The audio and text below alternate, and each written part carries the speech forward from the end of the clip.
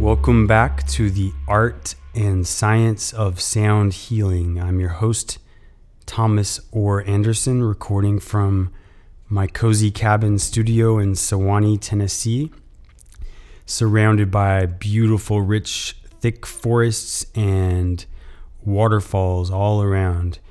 Today we have a very exciting guest. I'm particularly excited that he's a guest because he is an expert in a field that is most dear to me, being the physics of sound and vibration.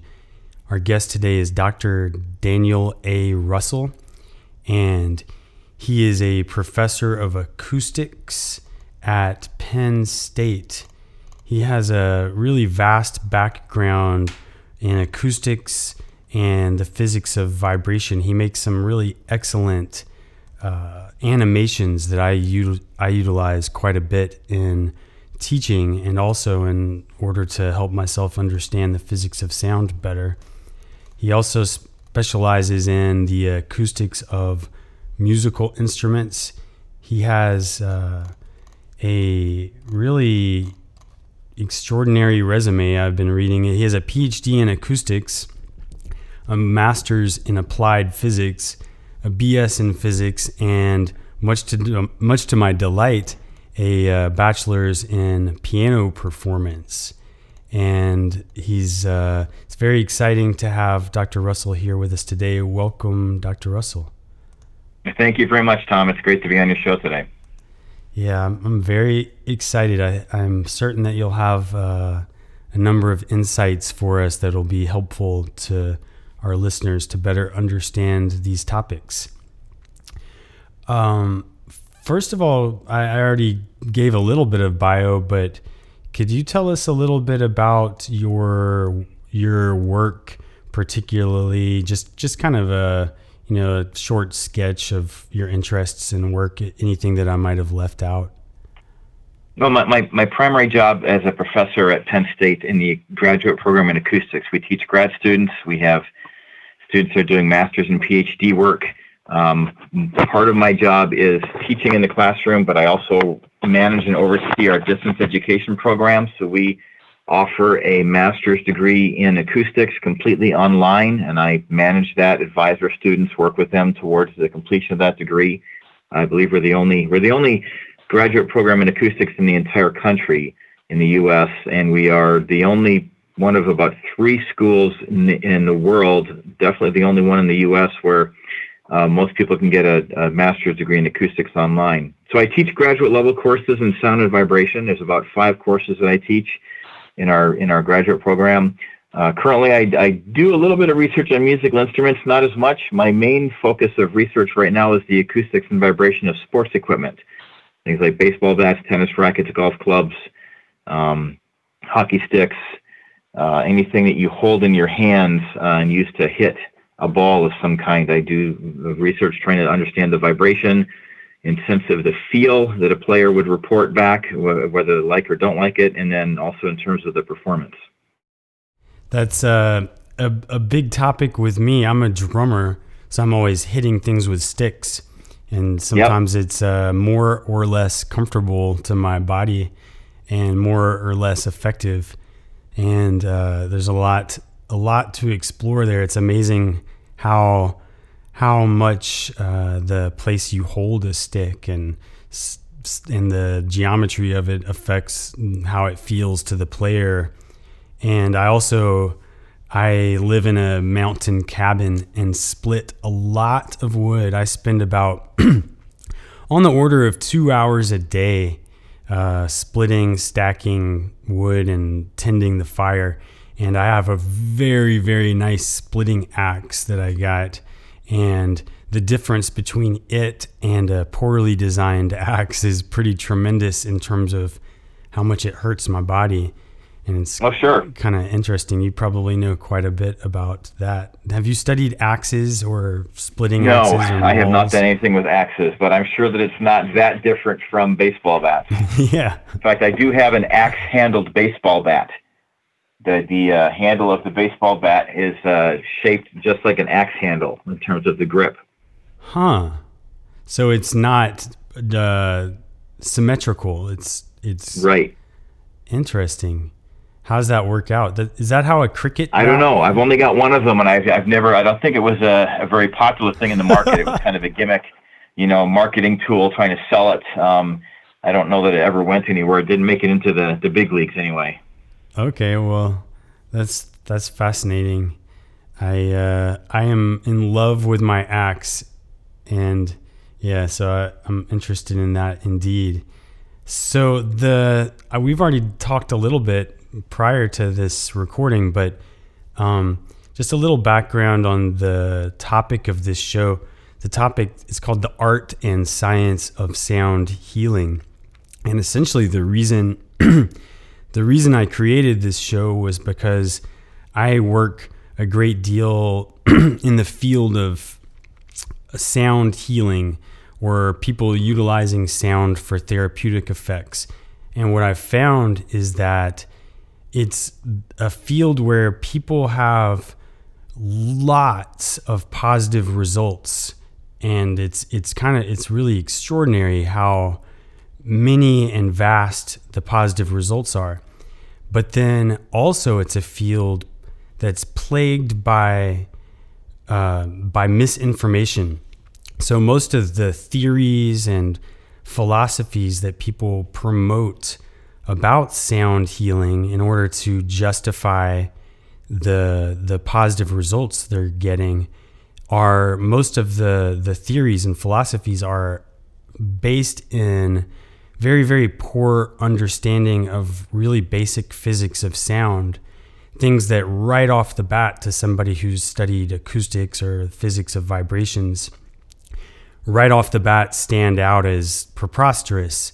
And so it's a really tremendous kind of problem I see. It's a problem in my life because people are always coming up to me and, constantly laying down these theories and pictures of how sound healing works. And they're really excited to talk to me because I have a background in physics.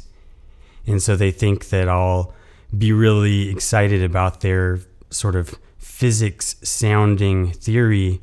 But in fact, it's quite the opposite. I'm usually having to bite my tongue, trying to determine whether they want to know what I actually think or whether I should, just keep my mouth shut and continue letting them enjoy their view of it, even if it's based in some sort of really clear misunderstanding.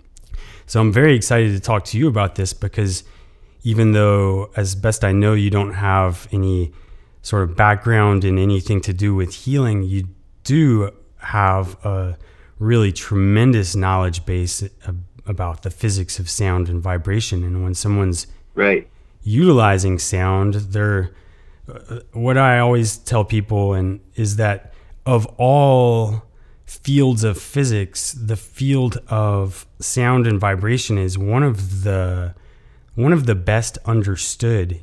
Even though sometimes it's incalculable, the basic principles are relatively simple. In fact, that's part of why it's, near the beginning of the physics textbooks, because it's something you can kind of catch on to early on. And it's fundamental to basically all physics. If you start understanding the physics of sound, then quantum mechanics, the principles of quantum mechanics, become a lot clearer in some regards, at least in terms of, energy levels relations, the relation of, energy levels to harmonics and things like that. This is a big and important question for you. Imagine somebody who makes their living or practices what they call sound healing comes up to you and they tell you that everything in the body has its own frequency of vibration. They'll usually say it something like that, or they'll just say its own frequency. And that means that you can, use, say, a tuning fork tuned to that frequency and heal somebody, and that makes sense, and that's physics. They think they just told me something about physics or told you something about physics. When you hear somebody say something like that, what are your thoughts right off the bat? Well, the honest thoughts is that most of the time that's a bunch of bunk when it comes out. And here's why. It is true that objects and systems can have a resonance frequency. And there are two things that determine whether a system will have a resonance frequency. The system has to have some kind of elasticity, like a rubber band, something that when you take the system and push it away from its at-rest state, something has to pull it back to where that rest state would be. So it has to have some kind of elastic property. You try to squish it, it pushes back. You try to pull it, it pulls back. Has to have that elastic property. And then also has to have what's called inertia, some kind of a mass.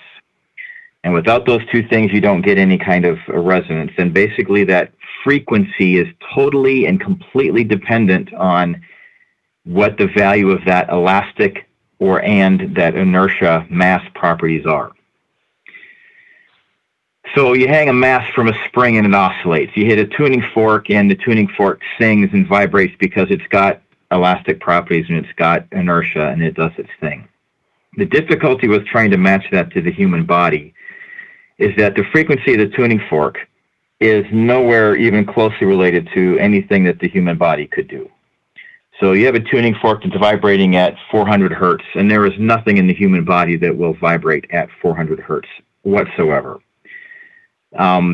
Another way of maybe thinking of things is that the larger the object is, the lower its frequency is going to be. Now, there are parts of the body that will have some resonances. For example, if you ever go to a waterfall, if I go to Niagara Falls, I get kind of sick to my stomach. I get queasy. I get nauseous, because the frequencies that are produced by the waterfall, which happen to be below the human range of human hearing in the 10 to 15 cycles per second or 10 to 15 hertz range, which you can't hear with your ear, those are fairly close to the resonances of your stomach. And the stomach is the mass, and the ligaments and the muscles that hold your stomach in place are the elastic property. Then your stomach can have a resonance at about 10 to 15 hertz.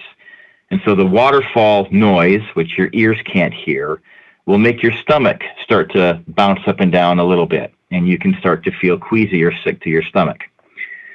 But exciting a tuning fork that has a frequency that your ear can nicely hear, about 400 to 500 hertz, is not going to excite anything in your body. So that's the first problem, is that most of the sounds, most of the frequencies that people try to use with tuning forks, I've seen people, watch people take tuning forks and vibrate the tuning fork and then hold it over somebody's body and move it over somebody's body to try and get all the negative energy out of their body. There's nothing at all in the physics of what's going on with the human body. There's another problem in that you have to have two things to make something have a resonance: elastic properties and inertia, mass properties. There's also a third property that comes into play, and that's damping, something that removes energy from the system. Usually in a physics sense, we call it some kind of friction, two surfaces rubbing against each other, or something that causes heat. And the human body is full of stuff that has lots and lots and lots of damping. So it is very, very difficult to get part of the human body to vibrate because there is so much damping involved that it's like a tuning fork. You hit a tuning fork and the tuning fork will sing for several seconds, 10 seconds maybe. Very, very, very little damping in a tuning fork. The human body, the human flesh, human skin, bones, and ligaments and muscles have lots and lots and lots and lots of damping. It's very difficult to get sound energy into the human body and make it do something like that. Yes, particularly if you're not touching the body with the object. Correct. And even if you are touching, so if you're touching the body with an object, for example, people use hearing specialists, audiologists, use tuning forks to try and assess hearing in the inner ear part of your hearing. And they'll take a tuning fork and touch it to the skull right behind your ear. and testing to see how much, what is called bone conduction hearing, how much of the vibration is going through the skull and causing your inner ear to vibrate and to move simply because of the skull vibration. So the skull's hard enough and stiff enough that it can have some vibrations. I'm not sure about resonances. I've seen movies, sci-fi movies where somebody will take a loudspeaker and point it at somebody's head and make their head explode.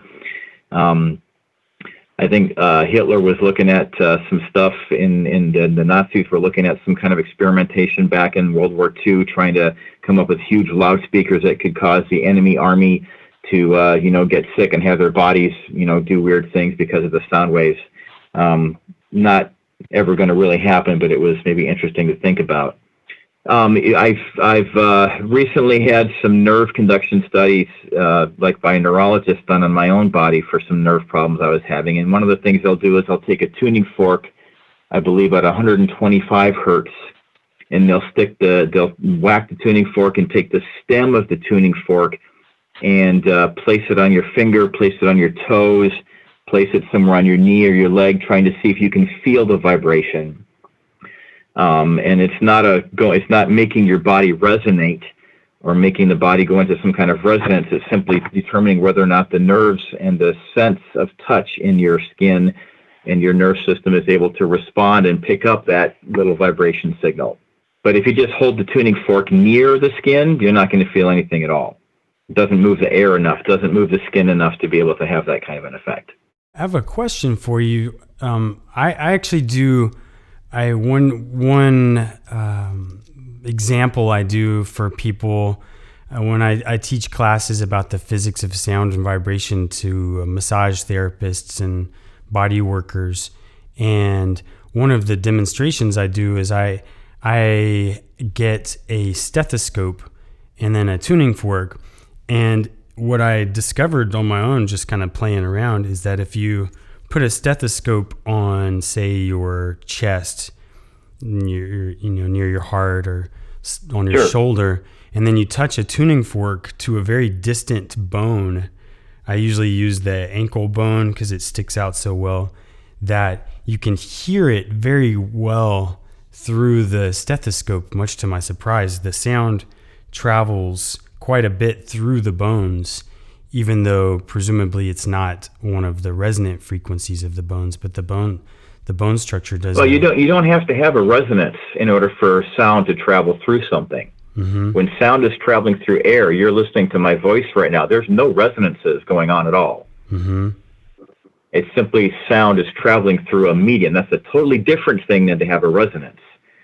So the bones in your system, in your body, have elastic and inertia properties, and sound will travel through a solid medium like a bone very well. Very well. So that's not a resonance. That's just simply a sound wave traveling through a solid material. Exactly. Just like you touch your tuning fork to a door, and you'll be surprised at how loud the sound is, simply because the door allows sound waves to travel through it very well. But that's not a resonance. Exactly. And it has nothing to do with the frequency. You pick a different frequency, and it would travel just as well. A different size tuning fork would do just as well. In fact, when people ask me what tuning fork to choose, what frequency is the best frequency, I generally tell them that exact for their best tuning fork for what? Exactly. That's part of the issue is what's the best frequency for what are you trying to do with it? There are frequencies, the neurologists who are trying to see if you've got good nerve conduction in your extremities, in your hands and your feet, are using a tuning fork. It's 125 hertz tuning fork. But what they're actually doing is when you touch the stem of the tuning fork to an object, you're actually getting twice the frequency that the tuning fork says, the way that the physics of how tuning forks behave. So if the tuning fork actually vibrates, the tuning fork is marked as 125 hertz tuning fork, and you're sticking the stem on something, what you're primarily picking up and responding to is the 250 hertz twice that frequency. It's just the way that tuning forks behave. That's really fascinating. And by the way, for our listeners to know, Dr. Russell is in fact has an especially strong expertise in the physics of tuning forks. You've done some written some papers about the acoustics of tuning forks. And yeah, I have a trilogy of papers on tuning forks, how they radiate sound, how they vibrate. Yeah, so you definitely know what you're talking about when it comes to tuning forks. Yes.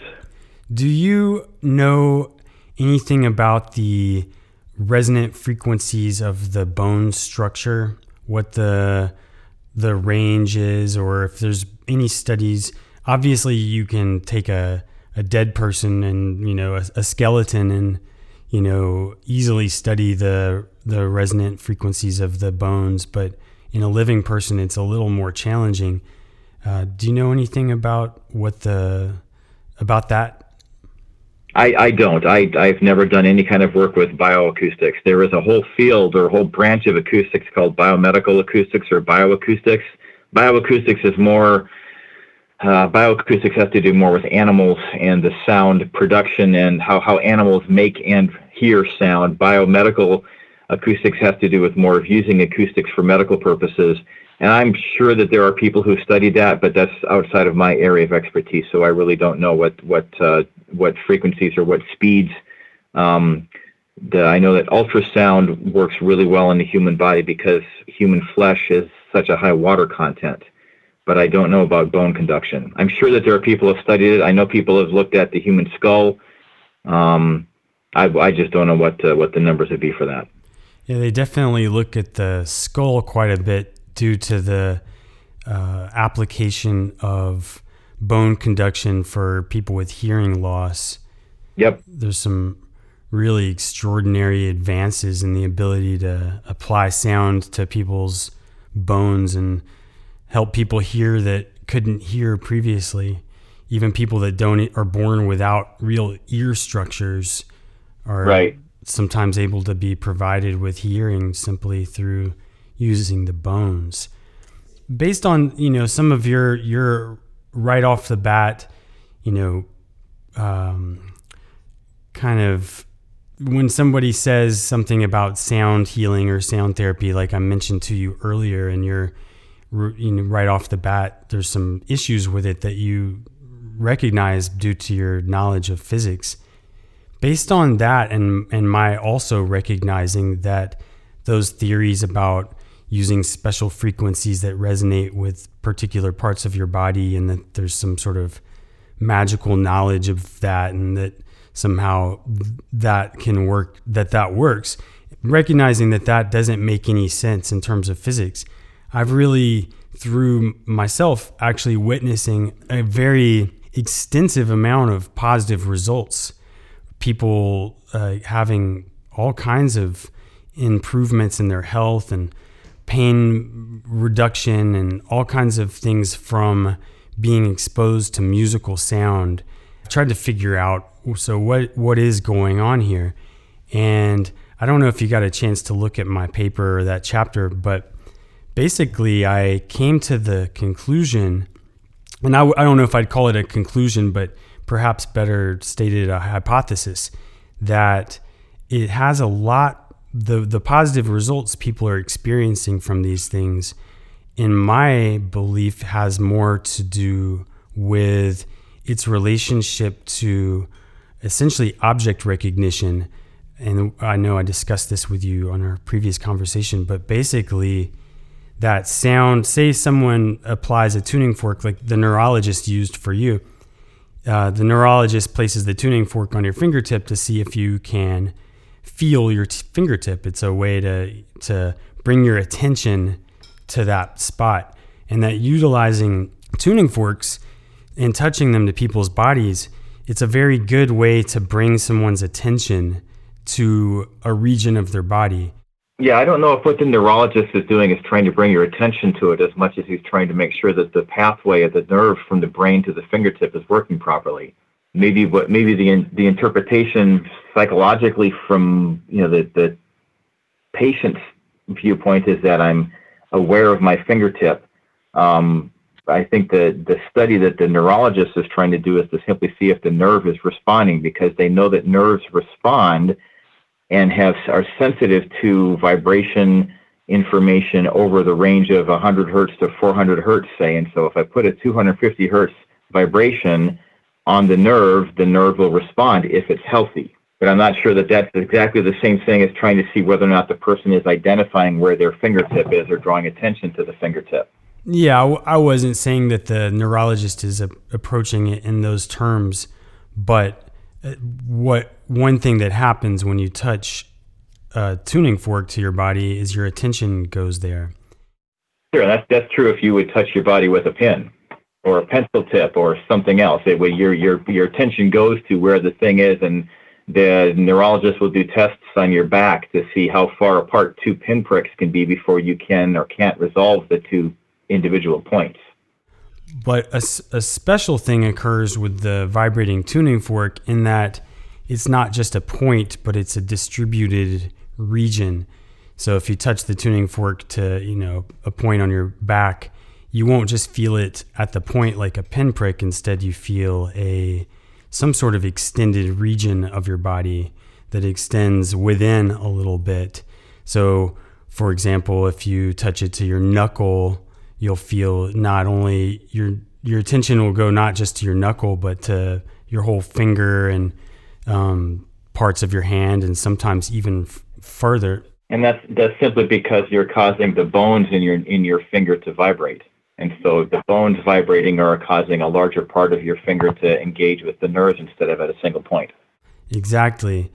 And so my approach or my view thus far about some of these positive effects people experience from utilizing sound is that it has more to do with bringing your attention, your awareness to regions of your body where your awareness wasn't previously present. People have a lot of blind spots in their body, places that they habitually ignore, kind of like essentially the way psychoanalysis works. People will have, they had a traumatic experience when they were young, and now they repress that memory and it's hidden in their subconscious. And then by uncovering it, there's a variety of ways that can have therapeutic value. And that likewise, people have blind spots in their body.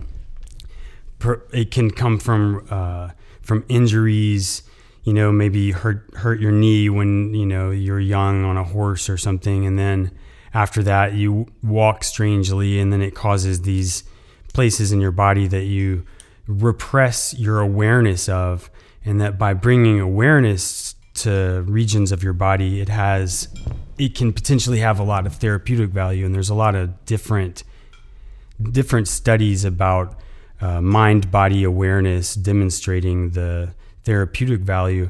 And sound is a particularly useful medium for creating or instigating broad regions of awareness, body awareness. So if I have, for example, I build sound immersion systems. They're basically massage tables that use tactile transducers to play music into your body via tactile vibrations. So you're just exciting the entire body at the same time. Exactly. And so then you feel your whole body at the same time, which is a big part of athletic development, of coordination. And also it turns out there's a lot of new studies showing that whole body vibration, vibrating your whole body at once, inhibits pain receptors.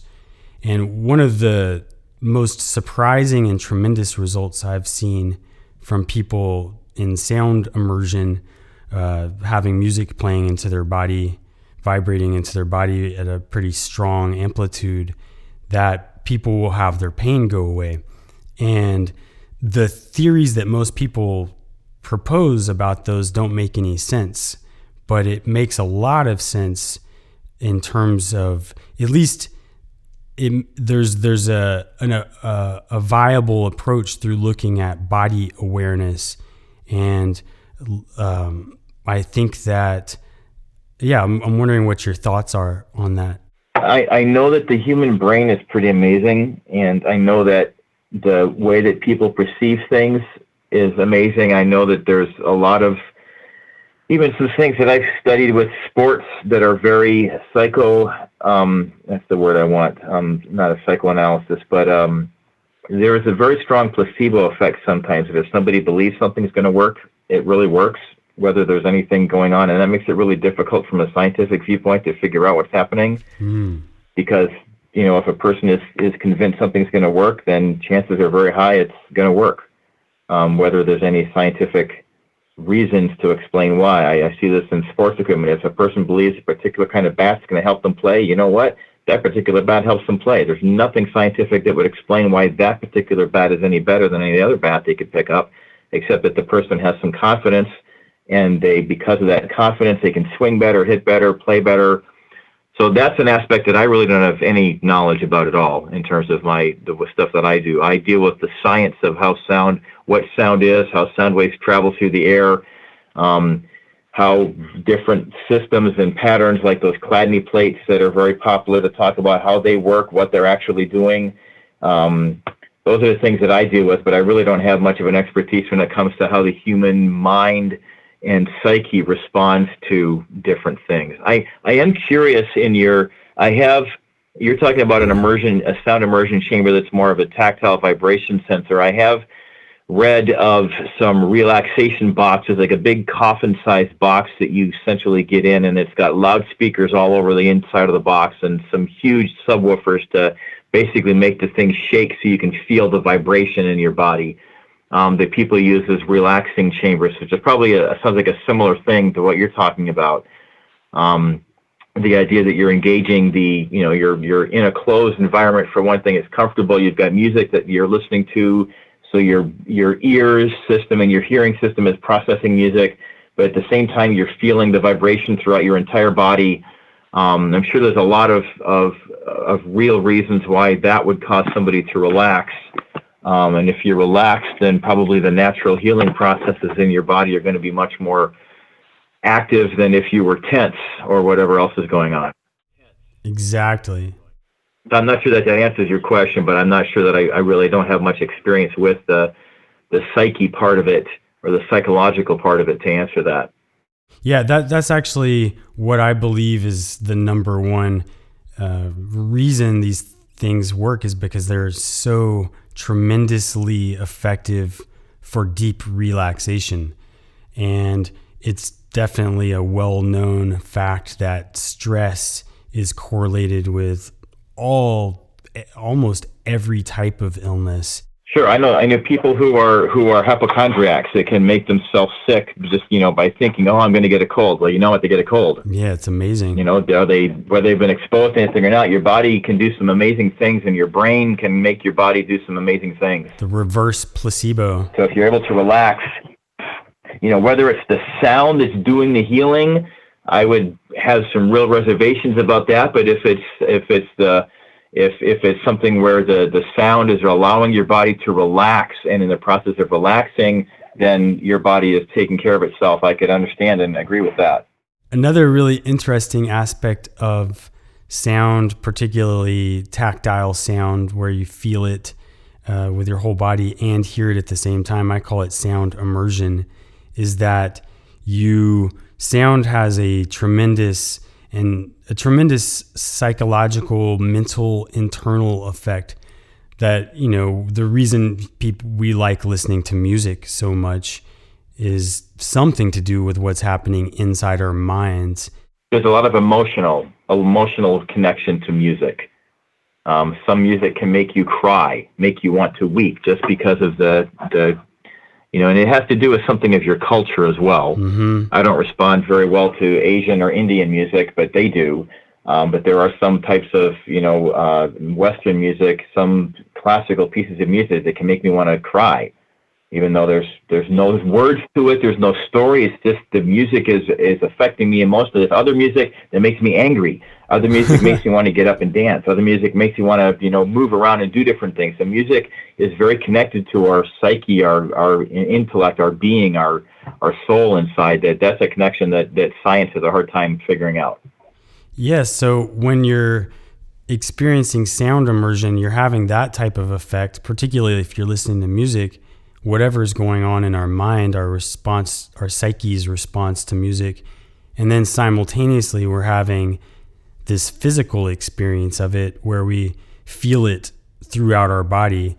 And that experience, the combination of those two things occurring simultaneously, I think has, that's what I work on exploring, and my future research is certainly focused on that because I've witnessed so many positive effects for which there aren't any really clearly defined reasons other than what I've described thus far.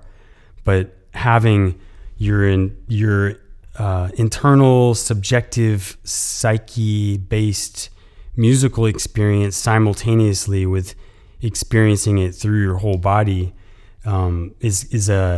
it unifies us in a sense, in that, you know, our body and our mind are experiencing one and the same thing simultaneously.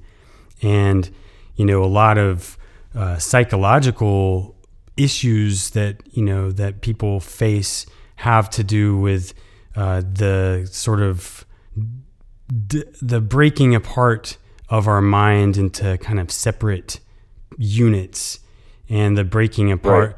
Right. You see people that are very, very non-physical.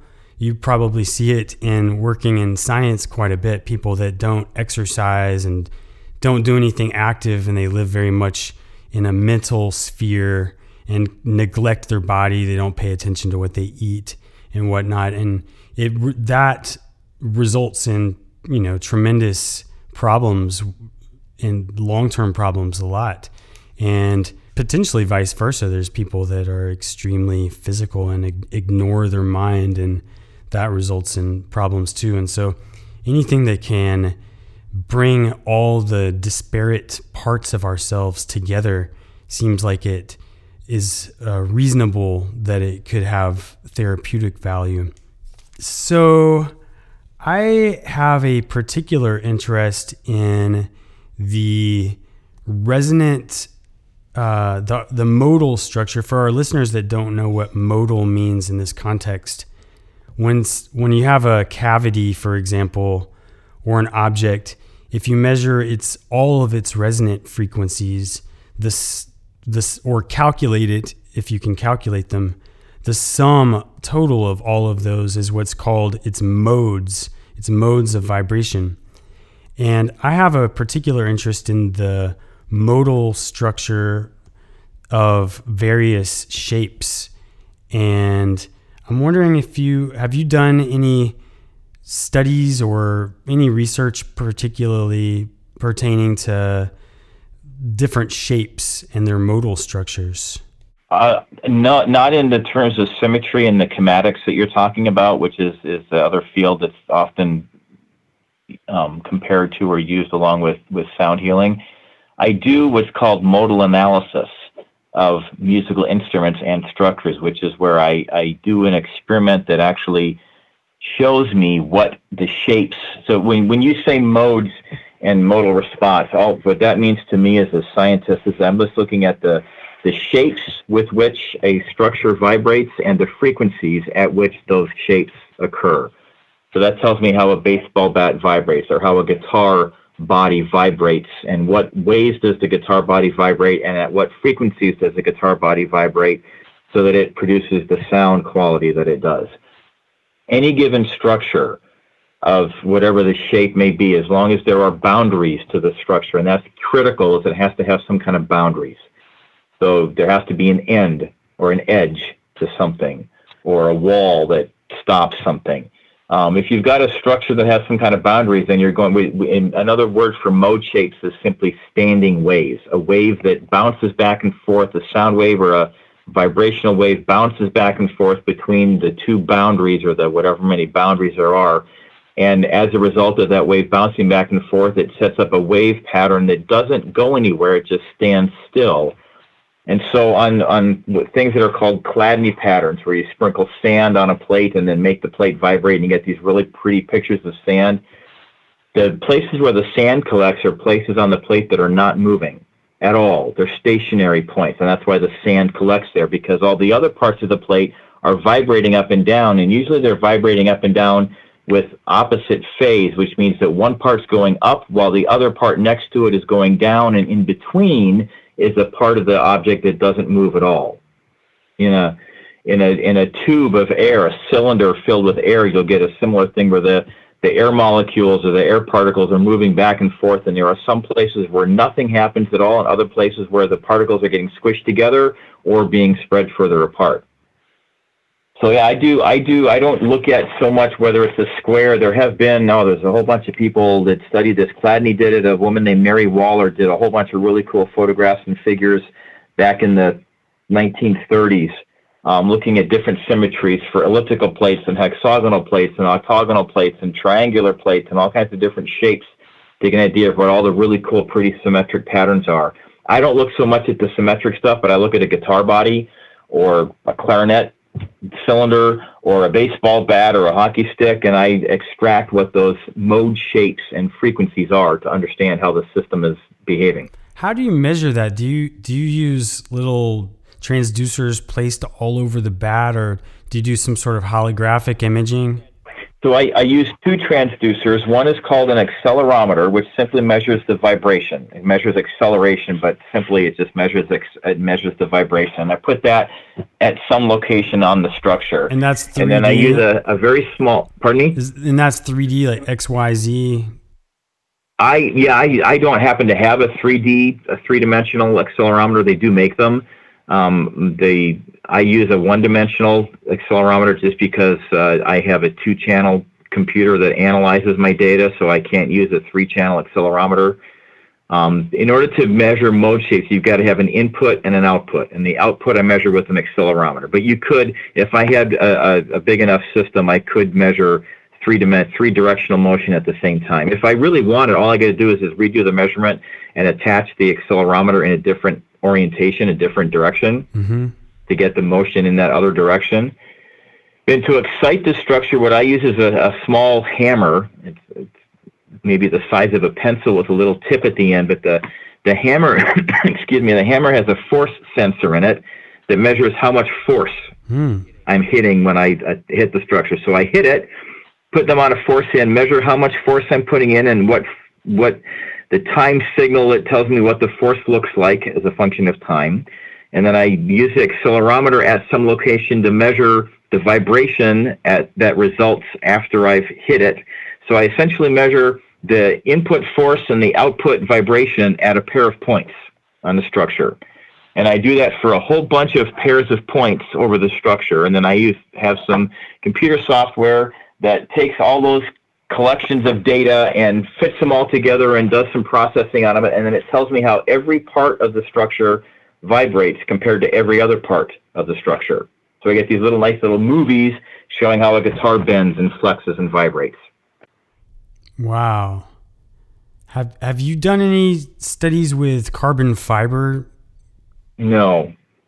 I know there are people in our research, in our faculty at Penn State who do work with carbon, not so much carbon fiber, but carbon nanotubes devices, really, really, really thin. Some of the baseball bats I study are carbon fiber composite materials. Baseball bats and tennis rackets, a lot of hockey sticks and tennis rackets are carbon fiber, fiberglass, carbon fiber composite materials.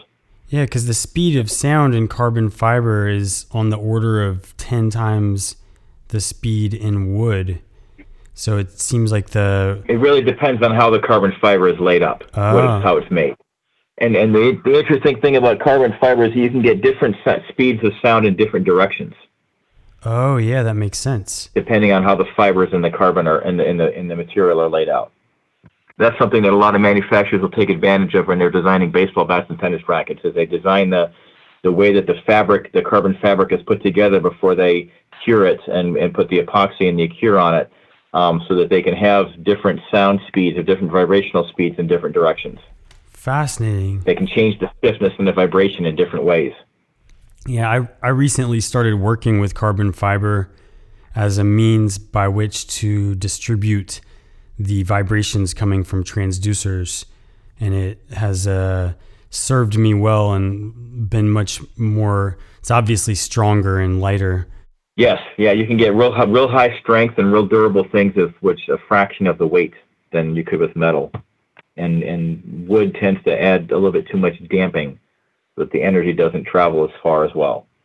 So back to when you were talking a moment ago, or we were discussing about modes and modal series of things, and something that I found really fascinating, and I can't find anybody else that's discussed this. Maybe it has no importance, maybe it does. If you have some sort of vibrational system, just kind of a imaginary system where it's composed of subcomponents, and imagine that each of those subcomponents has its own resonant frequency. This kind of thing's studied in a lot of people study these things, arrays of coupled oscillators. My PhD thesis dealt with that kind of stuff exactly.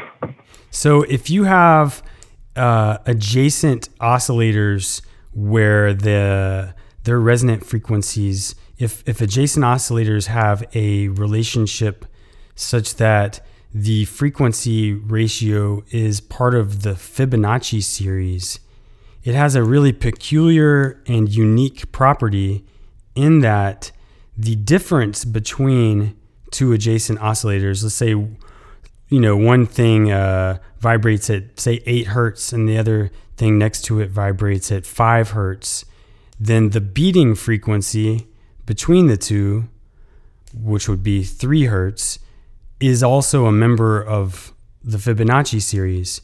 So if you had some imaginary array of oscillators that are tuned to a Fibonacci series of frequencies, then the beating frequency between any adjacent oscillators will be the primary resonant frequency of the next one along the line. Okay. And that's a unique situation. It seems as if it could be utilized for efficient vibrational distribution or some such thing, and might have a relationship to why Fibonacci structures appear so ubiquitously in natural systems. But I haven't been able to construct that imaginary system in such a way geometrically where it makes enough sense to me. And I'm wondering if you have any thoughts about that being, part of your realm of expertise. I've never looked at the Fibonacci series, but I'm jotting down a note to myself to play around with that. It's pretty fascinating that the beat frequencies equal the members of the series. And then, you look at things like there's some Nautilus shells and whatnot that are, they are resonant structures. So I guess the question of what you would do with that is if each of those little resonance systems was vibrating at its own resonance frequency, then you would get this phenomenon that you're talking about. The question would be is how do you get each of those oscillators to vibrate at their own resonance frequencies? So you'd have to be putting into it a signal that would have all of those frequencies in it. Yeah, subjecting it to noise. Happen. You'd have to put in a noise that's composed of a Fibonacci series. Yeah, so I've tried to design a physical system, and then I've designed.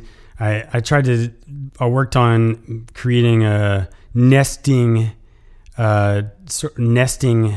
cavities, circular cavities. I've approached it a bunch of different ways, but each way I've approached for actually constructing a physical manifestation of that has some sort of fundamental drawbacks. I haven't been able to design yet a really good physical manifestation other than potentially, a series of springs laid out and then subject it to noise. But it seems that there will be a unique energy distribution that will occur when all the modes are the beat frequencies of adjacent modes. But I haven't worked it out much past that other than just playing with the numbers.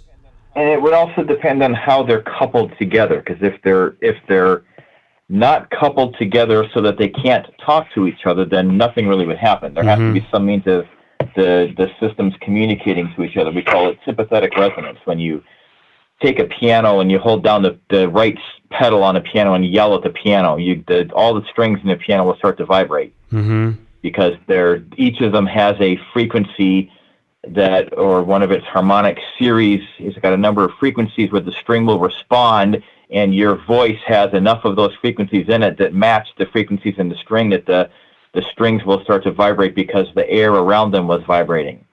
But if there's no way of making, if you had an 8 hertz and a 5 hertz oscillator and a 3 hertz next to it, but the 3 hertz wasn't connected to the 8 and the 5, then nothing would happen.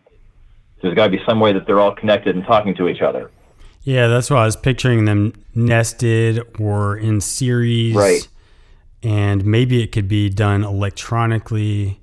Maybe it could even be done with a cellular automata type situation. I don't know, but I'm definitely fascinated by that, and I suspect that will have some. I just suspect it's a guess, but that'll have some relationship to its reason for being so ubiquitous in nature, because that's a unique property of a series that doesn't exist in any other. You have a bachelor's of degree in piano performance. Could you tell us just a little bit about that? Yeah, I started out life as a piano performance major, and I very quickly realized that I was not good enough to make it as a profession on a classical performing circuit. I didn't want to be playing gigs in bars my whole life, and I did not want to be teaching piano lessons for the rest of my life. And I had an interest in science and math at the same time. So I took calculus and I took physics while I was a music major, and I had a physics teacher that was just awesome. And I said, I want to do what that guy does. So I ended up getting a physics degree as well as a music degree. And then my senior year in high school, or my senior year in college, my advisor had me do a project on the physics of pianos. And this light bulb went off in my head, like I could do music and physics together in this field called acoustics. So that's what I went to grad school for, and that's what I teach now. That's fantastic. It's interesting. There's a little parallel with my story. I was an engineering major. First, I was environmental engineering because I was mistaken about what environmental engineers actually do. I thought they were generally out there inventing solutions to environmental problems. But I found that, at least where I was studying, they generally work for large corporations to help them meet their minimum environmental obligations. So they're generally working against the environment, sort of, because that's where the jobs are. And so then I switched to mechanical engineering. And during my mechanical engineering time, so I was 3 years in, I ended up realizing that I wanted to be a music major.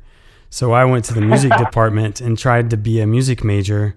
And thank goodness the head of the percussion department was a gentleman with whom I did not hit it off right off the bat. And he was the main guy. And I would he'd be my boss man for the rest of my schooling. So I said, well, I can't be a music major and I don't want to do engineering anymore. I guess I'll do physics. And so I switched to physics and ended up getting my bachelor's and master's degrees in physics.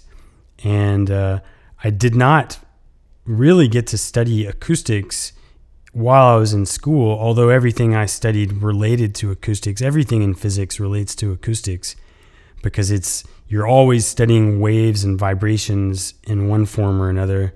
I was studying information theory in the context of holograms and also in the context of black holes, which is... I use holograms to study musical instruments every once in a while. We do what's called holographic interferometry. We make a hologram of an object, and then we let the object vibrate and look at the hologram while the object is vibrating, and we can actually see little fringe patterns that correspond to the way that it vibrates. I actually used a holographic interferometry to see a standing sound wave. I was just studying that yesterday, interestingly.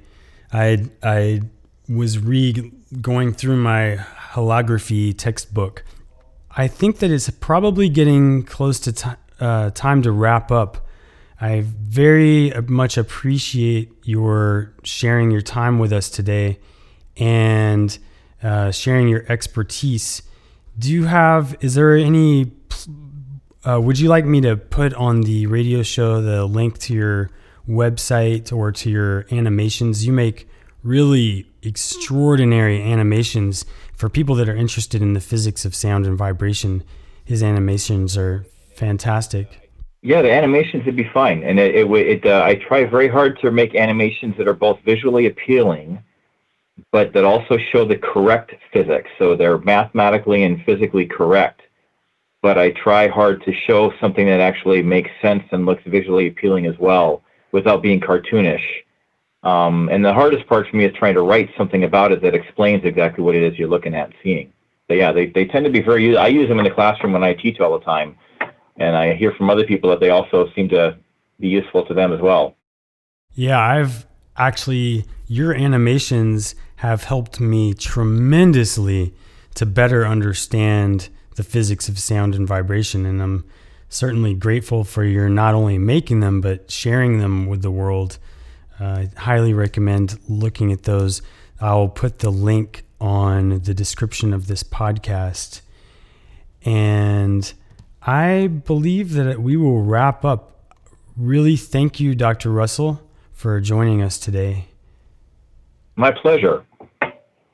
Thank you for asking. Hopefully, I'll get to come visit you sometime and maybe see some of what you're working on, and maybe I'll end up in your graduate program. We'll see.